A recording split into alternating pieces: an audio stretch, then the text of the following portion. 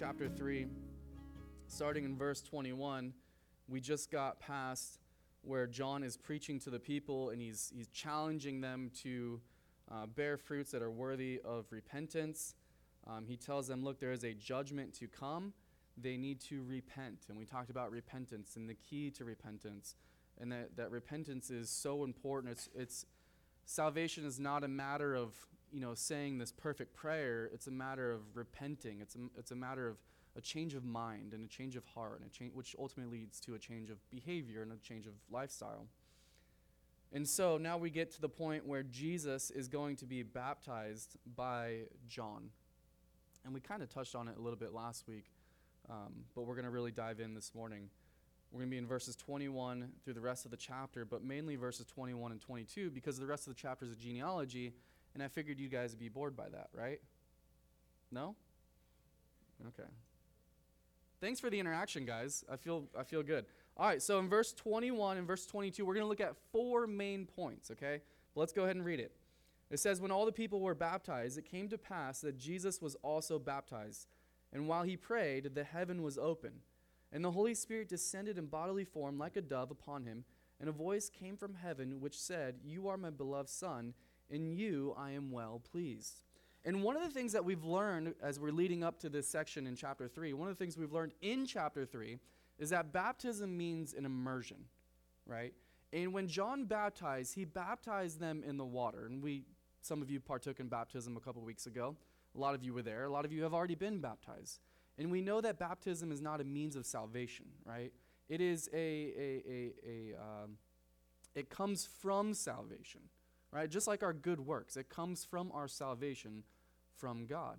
And it's a proclamation that what God has done on the inside of me, now I reveal it on the outside, right? I have now been dunked in the water, I come out. It's not that we become cleansed, it's that God has already cleansed us, and it's a symbol of that. Because we need to be cleansed, right? Because we're broken, we're dirty, we have fallen short, and Jesus has now made us whole, he has made us clean, he has made us a new creation, right? It's not the baptism that does it, it's Jesus who does it. And that's really important for us to understand. I mean, it seems simple, but a lot of people get that wrong. And there's many different religions that believe that. And when you have, that doctrine wrong, you have a bunch of other things that are wrong that come after that. And so we understand that we're sinners and that we are only saved by grace through faith, through the work of Jesus Christ. So John's baptizing all these people in the water, and then John tells everyone that Jesus is going to come baptizing, right? But he says he's going to do it a different way. And what does he say? He's not going to baptize with water. He's going to baptize with what? We talked about this last week. The Holy Spirit and fire, right? We talked about the baptism of the Holy Spirit, how there's 3 works of the Holy Spirit. There's where the Holy Spirit comes near us, right? Before we're born again, before we repent, before Jesus redeems us and saves us. He comes near to us, and he knocks on our hearts, and he reveals to us who God is. But he's also convicting us as he's revealing who God is, because as we know who God is, we realize who we are. And so we're convicted of our sin, right? That's what the Holy Spirit does. And then when we're born again, we receive the Holy Spirit. We see that in the Gospels. We see that all throughout the New Testament. But then there's another work of the Holy Spirit where he doesn't just come in us, he comes upon us. We are immersed in the Holy Spirit. That's the baptism of the Holy Spirit. Maybe you're wondering, well, how do we get to that? Well, we see in Acts chapter 2, in Acts chapter 1, that Jesus promised the baptism of the Holy Spirit, and that it's different than the seal and the giving of the Holy Spirit at salvation. Because we need the dunamis power, that's what it says in Acts chapter 1, verse 8, the dunamis power of the Holy Spirit to do the ministry of God, right? This is the power that we are baptized with the Holy Spirit. And it can be simultaneous with salvation, or it can be separate from salvation. And so we see that Jesus came to baptize us with the Holy Spirit. And we see in the Gospels, before Jesus even leaves, that he breathes onto the disciples, and then he gives them the Holy Spirit. But then they get the Holy Spirit again through the baptism. That's how we see that it's 2 separate, distinct things. Because they don't need it twice. They don't need to be filled with the Holy Spirit twice, because they were already filled with the Holy Spirit, and the second time they were baptized with the Holy Spirit. So he comes to baptize with the Holy Spirit. We see that in Luke chapter 3, verse 16. But he also comes to baptize and fire. And we talked about how that's the righteous judgment of God, and that there will be a judging from God based on our works, based on whether it's our works, because our works lead to the wrath of God, right? Because they amount to nothing, or we'll be either judged on Jesus' work, which means that we do not receive the wrath of God. Jesus has received it for us. So John baptizes with water. Jesus is going to come baptized with the Holy Spirit and with fire. But now we see Jesus being baptized in water by John.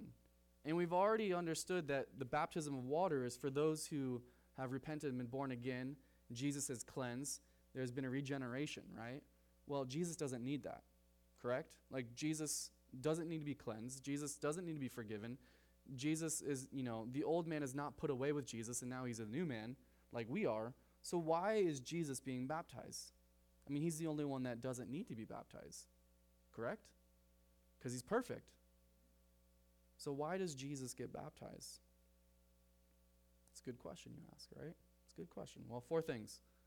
1, he relates to us by doing it. Jesus relates to us. And if you've grown up in church, you might have heard this over and over again, and at some point it really has no effect on you because you've heard it too much. But that's amazing. That Jesus, the Son of God, can relate to us, the created being who has disobeyed him in his law, has rejected him, has turned from his ways and followed our own ways. And we've fallen short. And yet he's decided, I love you, and I'm going to relate to you. I don't know about you guys, but if you've ever gone through something and you try to share it with someone and they've never gone through that same thing, sometimes it's either hard to share with them or to even take some advice from them because they've never gone through a similar situation, right? Am I the only one? It's like, well, you don't really understand because you haven't gone through that. You can't relate. And so it's nice to find people who relate to certain circumstances that you have gone through. And now we have a God who can relate to us in every single circumstance. Every single one. I mean, that's amazing. We have a God that loves us so much and cares for us so much that he wanted to relate with us. And so he gets baptized so that he can relate with us as sinners. It's amazing. He wanted to identify himself with sinful man. And it's the same heart that Jesus had when he went on the cross. He identified as a sinful man. It says, he who had no sin became sin for us, right? That he became our sin for us. There was a relatability there. John chapter 1 verse 14 says this, and the word became flesh and dwelt among us. If you've studied up, or maybe if you grew up in a different religion, you have heard of the other supposed gods. When I say other gods, just understand that I'm trying to reference to them, not give them any type of deity, okay? Because they're not. They're nothing. If anything, they're just a word that's coming out of my mouth. So when I reference other gods, understand that any other god that you see in any other religion has no relatability with mankind, right? Has no relatability, that they are, superior, which would make sense because they're God. I mean, God is superior to us, but he also became one of us. I mean, that's very unique to Christianity. That's very unique to what the Bible tells us and any other religious book may tell you. That Jesus, the Son of God, dwelt among us. That's what John chapter 1, verse 14 said. He dwelt among us, amongst his creation. That's how much that he loved us. And it was so crazy that even when he dwelt among us, his creation didn't even recognize him, right? And even when it was made known that he was the Son of God, they still even rejected him. I don't know about you, but I'm prideful enough to where, I probably wouldn't put myself in that position. But that is the humility that we have in a God that we serve. The Word became flesh, and he dwelt among us, and we beheld his glory, the glory as of the only begotten of the Father, full of grace and truth. That's John chapter 1, verse 14. Philippians chapter 2, verse 7 says this, but he made himself of no reputation, taking the form of a bondservant.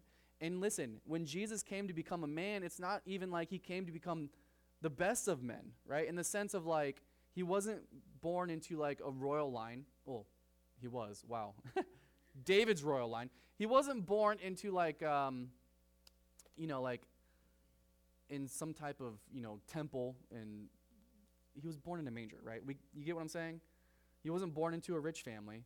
He wasn't born into a king at that time, right? He wasn't born, he was born into a poor family, to a teenage girl, to a man and a woman who were only betrothed, right? Like, he completely relates to us in every sense of the word. He took the form of a bondservant. He was lowly, he was meek, he was humble. It says, made himself of no reputation, taking the form of a bondservant and coming in the likeness of men. Hebrews chapter 2, verse 9 says this, but we see Jesus, who was made a little lower than the angels. Do you see the humility of our Lord? I look in this room, and I even just within this room, there's so much pride, me included. So much pride, and so much pride that Jesus, it says, became lower than even the angels. When I read that, I was like, man, is that even true? Well, it's in the Bible, so it is. I was like, that's amazing. And here we are as teenagers. And I say this all the time because it's never not true. In all the years that I've done this, every year that you get older, you think you're better than the younger kid than you. And that's true for every single kid in here. Some of you are more humble in it, a lot more humble than others. Oh man, I made it to 9th grade. Stupid 8th graders, 7th graders, 6th graders. What do they know? They're so ignorant. They're so dumb. They still like to play, whatever. Then you get into the older years of, 10th, 11th, and 12th grade. And I've got so many kids who are your age who are over there because they think that they're too old for this, that this is beneath them for many different reasons. And that doesn't equate to all of them. There's different reasons. But there's many of them that have that type of attitude. Some are just scared. Some are nervous. Some have never been in this type of setting. Some like to be with their mom and dad for the entirety of their life, which is fine, right? But even we experience that in here, and I experienced it when I was old, when I was growing up too, that we felt like those who were younger than us were beneath us. And that's just one example with just age. We think that with a ton of other things, based on how somebody dresses, based on how somebody looks, based on somebody's height, right? We think that we are above others, or sometimes we think we're beneath. And it's all based on our pride. And Jesus, rid of his pride, in humility, it says in Hebrews chapter 2, verse 9, that he was made a little lower than the angels. Just a little bit lower. Well, why? Let's look at it. For the suffering of death crowned with glory and honor, that he, by the grace of God, might taste death for everyone. This verse shows us that Jesus was deity, that he was God. But at the same time, he was man, and he was able to taste death, and he was made a little bit lower than the angels. God humbled himself and became like us. That's not even just like hey, I can relate to that. That's a good application. Let me humble myself. There's no application here for you for that. This is all about Jesus. This is about you understanding the character of your God, that he humbled himself to the point that he became a bondservant, that he became in the likeness of men, that he dwelt among us, that he became a little bit lower than the angels for our benefit, to relate to us and to be able to die. Because only a man could die. God cannot, right? But a man can, and Jesus became a man. And it was a man who was to receive the punishment that men caused, right? It was men, women, when I say men, humankind, that fell short, that disobeyed God's law, and they were due the wrath of God, and so Jesus became a man to take our place. Hebrews chapter 4, verses 14 through 16. And this is all still in the same point that Jesus can relate to us. It says, seeing then that we have a great high priest who passed through the heavens, Jesus, the Son of God, let us hold fast our confession. For we do not have a high priest who cannot sympathize with our weaknesses, but was in all points tempted as we are, yet without sin. Let us therefore come boldly to the throne of grace, that we may obtain mercy and find grace to help in time of need. Jesus himself, he felt every single thing, every emotion that we have ever gone through. And I would even say greater than what we have ever gone through.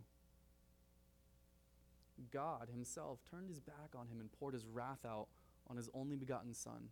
Do you know why probably the emotions and the feeling were greater in Jesus than us? Because really everything that happens to us we kind of deserve, right? We deserve it. Jesus deserved nothing. I've never been punished wrongly, right? Like I'm a sinner. I'm a sinful man, so I really deserve any type of punishment. With Jesus, he deserved no bad and no wrong. And yet he did. He was mistreated so much on this earth. And yet even more so than that, God poured his wrath out on him even when he did not deserve it. So I imagine, what he had gone through. We see, the night before his crucifixion, when he's praying to God, that he's praying so hard that he's sweating drops of blood, right? Imagine the emotions and the things that are going into what he's feeling leading up to that night. So when I have pain, when I'm scared, when I'm depressed, Jesus relates to me. When I am weak, he relates to me, right? He can relate. As a God, he can relate to me. That's amazing. Remember, we do not have a high priest who cannot sympathize with our weaknesses, but was in all points tempted as we are, yet without sin. Let us therefore come boldly to the throne of grace. That's the first point that we get in these two verses, is that Jesus relates to us. God relates to you. The second point that we see in these two verses is that our identity is found in Jesus alone. And that's important. And that's not something like, oh man, that's my identity now. No, like, dude, that's your identity. That's a great thing. We try to come up with our own identities. Have you guys ever heard the expression, I just need to find myself. And I've always wanted to ask people, and I have one time. I'm like, what do you mean? It's just a thing we say, and we don't even really know what we mean when we say it. I just need to find myself. What? You want to not work? You want to take a break and relax? Right? And so we try to conjure up different identities based on, how we dress, the things that we like. And I think that's great. We all have different personalities. I love that. I love that we're unified because of the Holy Spirit, but we're all different. We're all distinct. God has given us different gifts. We all look different. We all have different, likes and dislikes. I mean, that's the great thing about America and capitalism, is that we all have so many different likes. Like, look at all the different sodas we have, right? If we all liked one soda, there'd only be one soda. But thankfully, some of you like Dr. Pepper, and some of you like Sprite. So we get a variety of things, not just soda, but a ton of things, right? We're different in that sense. We have different personalities, and I love that. But when it comes to us as followers of Jesus, our one and true identity is found in Jesus alone. It's not in, I'm an artist, I'm this, I'm that. Maybe that's part of your personality, but your identity is in Jesus, and it should be in Jesus alone. And because of our identity in Jesus, we have been made right. We have been made right. We have been made whole. We are justified. We are made right because of Jesus alone. And how do we get to that? Well, look at this. In verse 22 of Luke chapter 3, Jesus is baptized. The Holy Spirit descends upon him, and a voice comes from heaven. And we see actually from Mark and John that the voice is not just some guy behind a rock, shouting it out. It's Jesus, it's God, the Father, speaking to his Son, Jesus. And he says this, "You are my beloved Son, in you I am well pleased." What has Jesus done to this point to please the Father?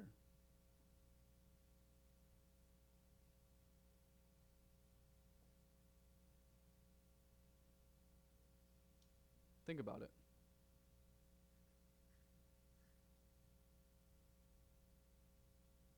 Can't think of anything? That might be your answer. You know, many times we get this, we struggle with trying to be right with God. One day you feel like you and God are good.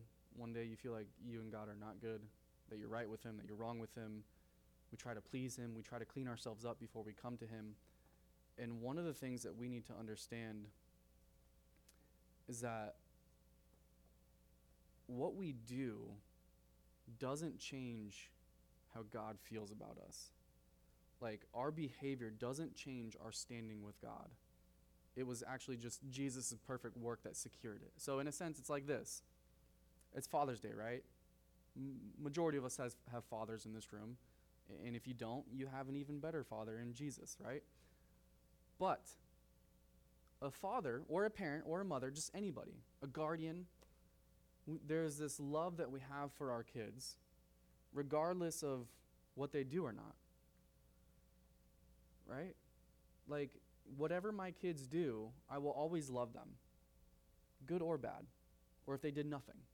I'll love them. That's just what's instilled in me from God. And my love for them is imperfect. And God's love for us is perfect. And he loves us. Listen, there's a couple verses I want to read to you. Romans 5:8, God demonstrates his own love towards us in that while we're still sinners, Christ died for us. So when did God love us? Not only when we did nothing, but when we did the worst of things, right? When we were sinners, when we were enemies with him. 1 John 4:10 says this, and this is love, not that we loved God, but that he loved us and sent his son to be the propitiation for our sins. And the only reason that we are able to love him back is because he first loved us. So what I'm trying to get at is that God loves you not based on what you have done. Okay? Not based on what you have done. And when we stand before God and he judges us, he's not even going to judge us based on our works. He's going to be judging us based on Jesus' work. That I am made right with God because of my identity in Jesus. Jesus did nothing and God was pleased with him because he was his son. He was his beloved son. God is pleased with me, not because, I did all this missions work and all this stuff, which is great things, which should stem from our love from God. But he's pleased with me and he loves me because I am found right because of Jesus. I love that. Because many times we feel like we're not in good standing or this or that. But if I've been born again, I have the righteousness of Jesus on me. And so there's no trying to make myself right or this or that. I am right because of Jesus. There's two key points of the Christian doctrine of justification that we have to understand. Listen, one is that you are forgiven. If you have repented, if you ask for forgiveness, 1 John 1:9 tells us that he's faithful and just to forgive us of all unrighteousness. And once that has happened, you are forgiven. You are pardoned of your sins of the past, the present, and the future. And now, I don't need to get into all this, but we still need to repent of our sins and seek forgiveness, because if we don't, then we lose separation with our relationship with God. But our relationship with God is never broken, right? Once we are forgiven, our relationship is made whole with God. And so all the guilt that we deserve is now gone, right? The verdict is we are free. Jesus was punished as guilty in our place. 2 Corinthians chapter 5, verse 21. For he made him who knew no sin to be sin for us, that we might become the righteousness of God in him. So once we understand that I am made right because of Jesus, that changes our whole perspective of Christianity and my life moving forward. I'm now loving God. I'm now doing all these works based on the righteousness of Jesus and not me trying to please God. Right? It's that God has loved me. Wow, he loves me. And because he loves me, now I want to obey. Now I want to get to know him more. And the only way I can love him is because he first loved me. So one, understand that you are forgiven. And two, Jesus' righteousness was credited or given to you. Okay? Think of it like this way. You guys are in school. You got report cards. If you try to live up to God's standard, what do you think your score on your report card would be? 0 to 100? 0, right?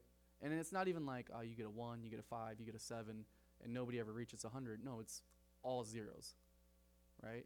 You have fallen short. James 2:10 says this, For whoever shall keep the whole law and yet stumble in one point, he's guilty of all. So we all have a 0 on our report card.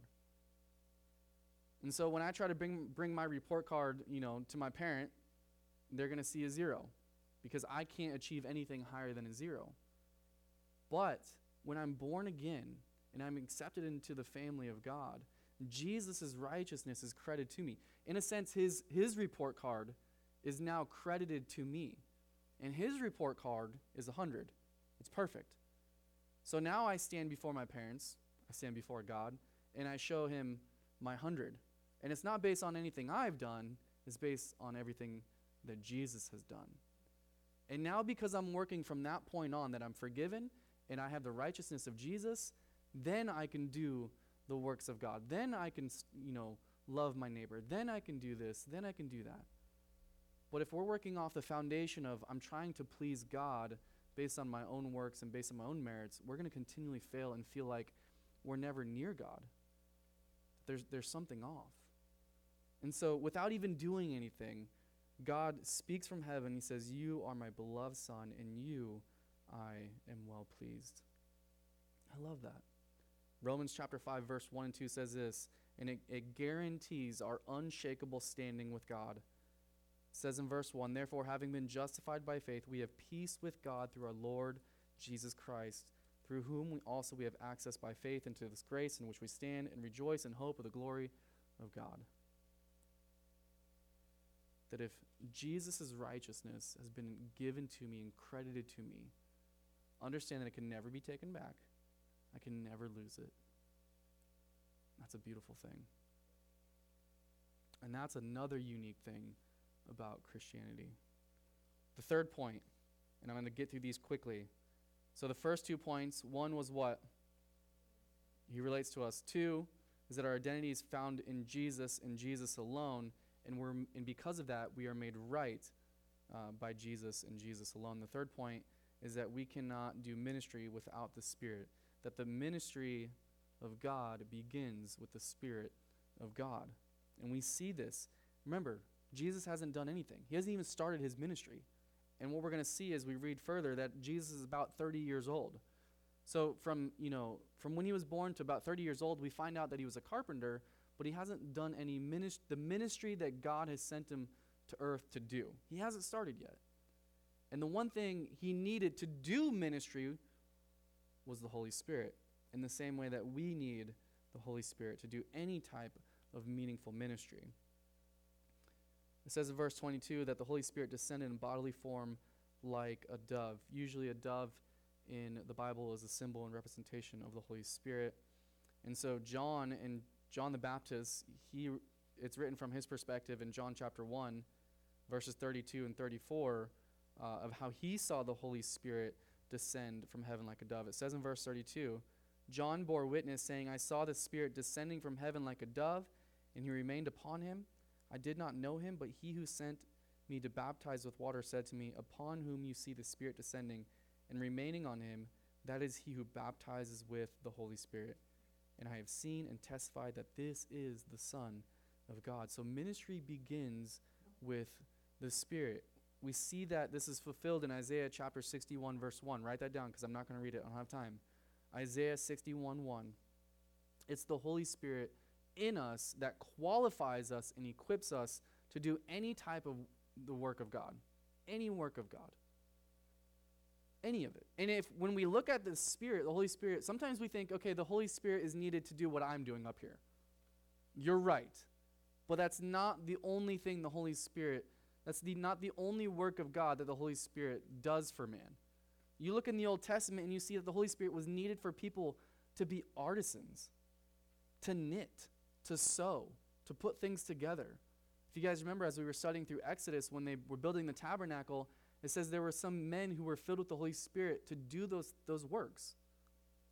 And so the Holy Spirit isn't just confined to, the type of ministry that we always think, evangelism, preaching, worship. It goes beyond that. It's needed for every type of ministry that we do, every type of work that we do.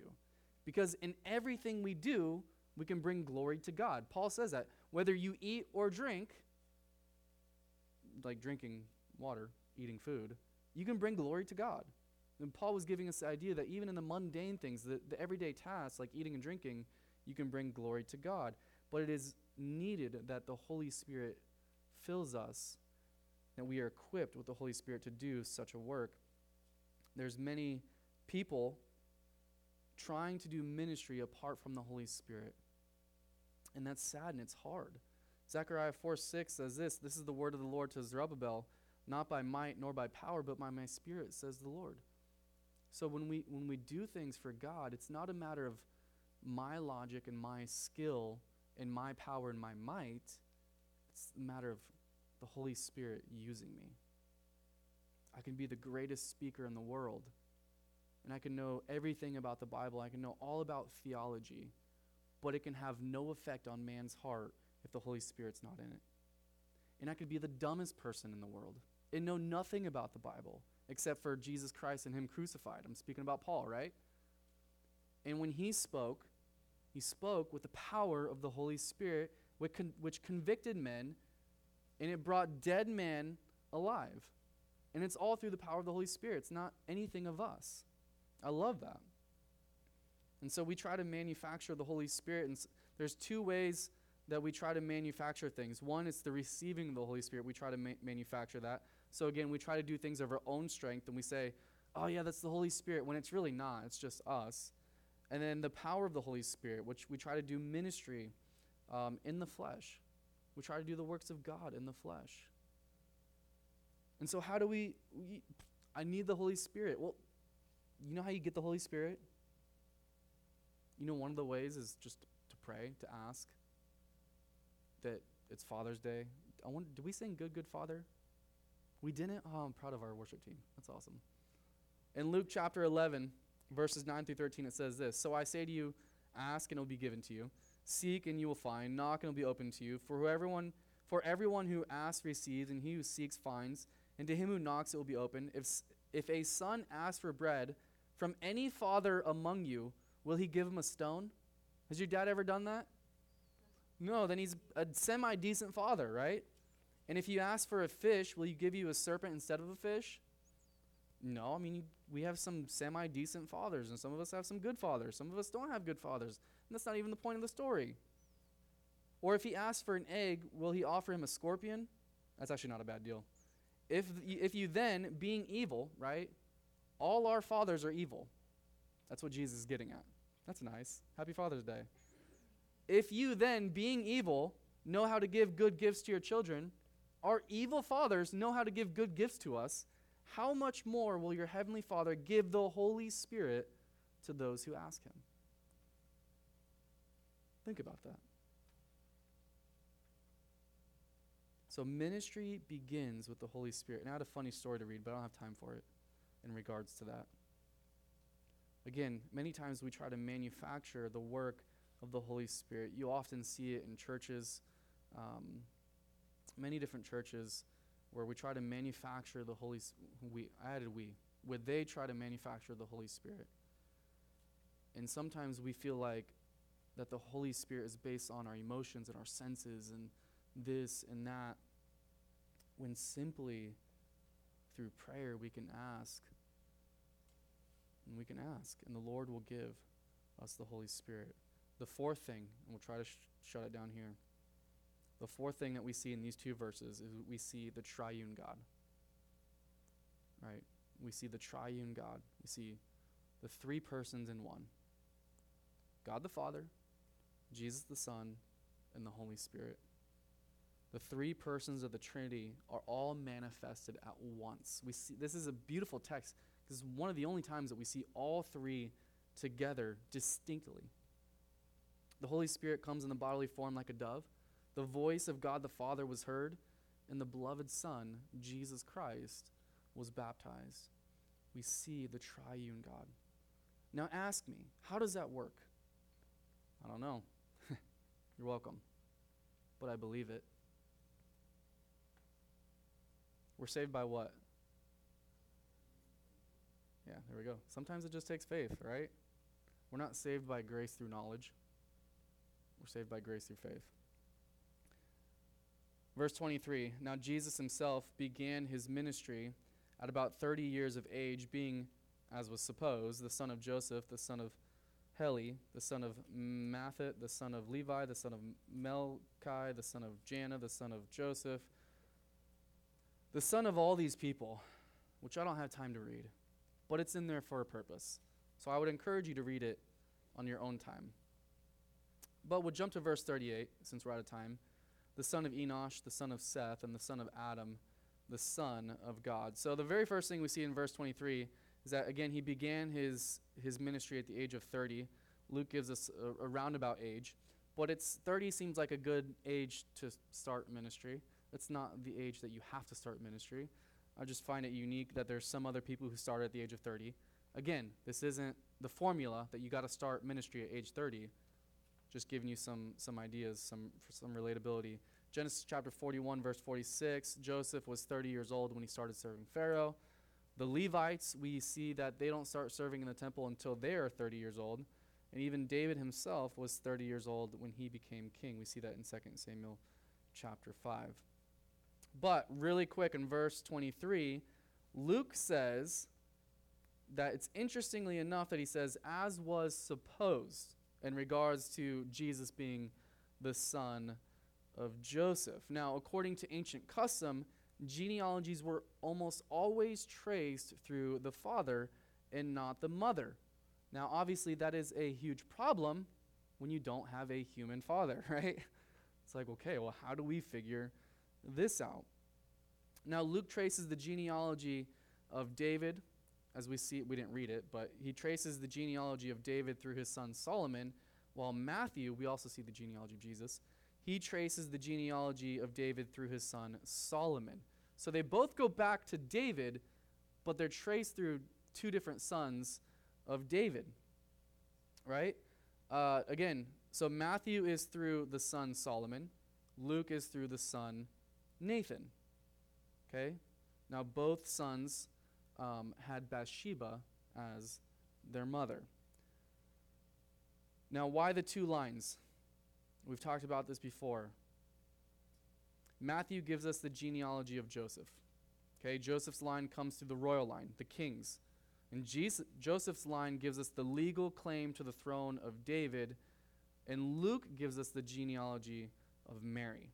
Okay, Luke has already given us more detail about Mary by giving us the idea that he spent time with her, getting her to recollect all these events. We saw this in chapter 1, where he's like this historian, right? He does all these interviews that we suppose. And through Mary's line, also it comes from David, and hers is through the different son, which is Nathan, who didn't rule as king. And Mary's line points to Adam, which shows Jesus' humanity. And Mary's line gives us the actual physical claim to the throne of David, since Joseph wasn't Jesus' biological father. So I know that's a lot, but mainly the main thing that we need to see here is that Jesus, his lineage goes all the way back to the very first man, which is Adam. You see that at the end of verse 38. That he brings it all the way back. And it's like, okay, this lineage is boring. You know, it's all these different people. We just see family after family.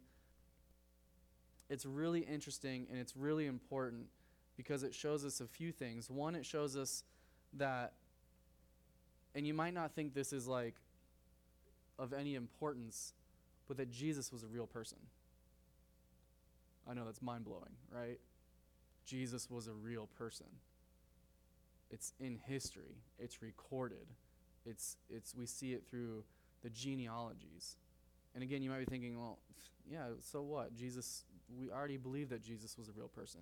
Well, it's historically, it's a fact that Jesus lived. And there's many different scholars who agree with that. They just don't think that he's the Son of God, right? So Jesus was a real historical person. He really did live, and we have that through the fact of a genealogy. And again, it doesn't seem like much, but it establishes his credential as a member of the human race. There was a Bible translator to a distant tribe that saved the genealogies for last. It's like, okay, well, we all think they're dumb and they're boring and they mean nothing, but they're in here for a reason. We think they're the least important part of the gospel. But when he finally finished translating it all, the tribesmen were astounded, and they told the translator, "You mean to tell us that this Jesus was a real person with real ancestors?" We had no idea. To understand that he was a real person, not just some fictional character, it gives Jesus credentials of having this genealogy. And he goes back all the way, Luke goes all the way back to Adam to show us that he is a member of the human race, all the way back to Adam. And it all starts with the first Adam, and then it ends with the last Adam. Speaking of Jesus Christ. Adam was the first son of God, right? We see that at the end of verse 38, the son of Adam, the son of God, right? He was the first son of God, but he sinned and he fell from that position. And then we get Jesus, who is truly the Son of God, and he comes as the second or the last Adam to bring mankind back into relationship with God. I love that. Let's pray. Father, we thank you for this morning, this afternoon. Lord, we thank you that we have a God who hears us, who relates to us, who became one of us, a God who loves us so much that we didn't have to try to make ourselves right, that we didn't have to make you love us, that you loved us regardless, not based on anything we did, but based on who we are. And Lord, we thank you for that. I pray that you just be with us the rest of this day, Lord, that we would enjoy Father's Day. Lord, for those of us who don't have fathers in our life, Lord, I pray that you would bring us peace and comfort. Lord, that we would just find joy in you and that you are a good father. And Lord, I thank you for those of us that do have good fathers in this room. So we love you. We thank you. In Jesus' name.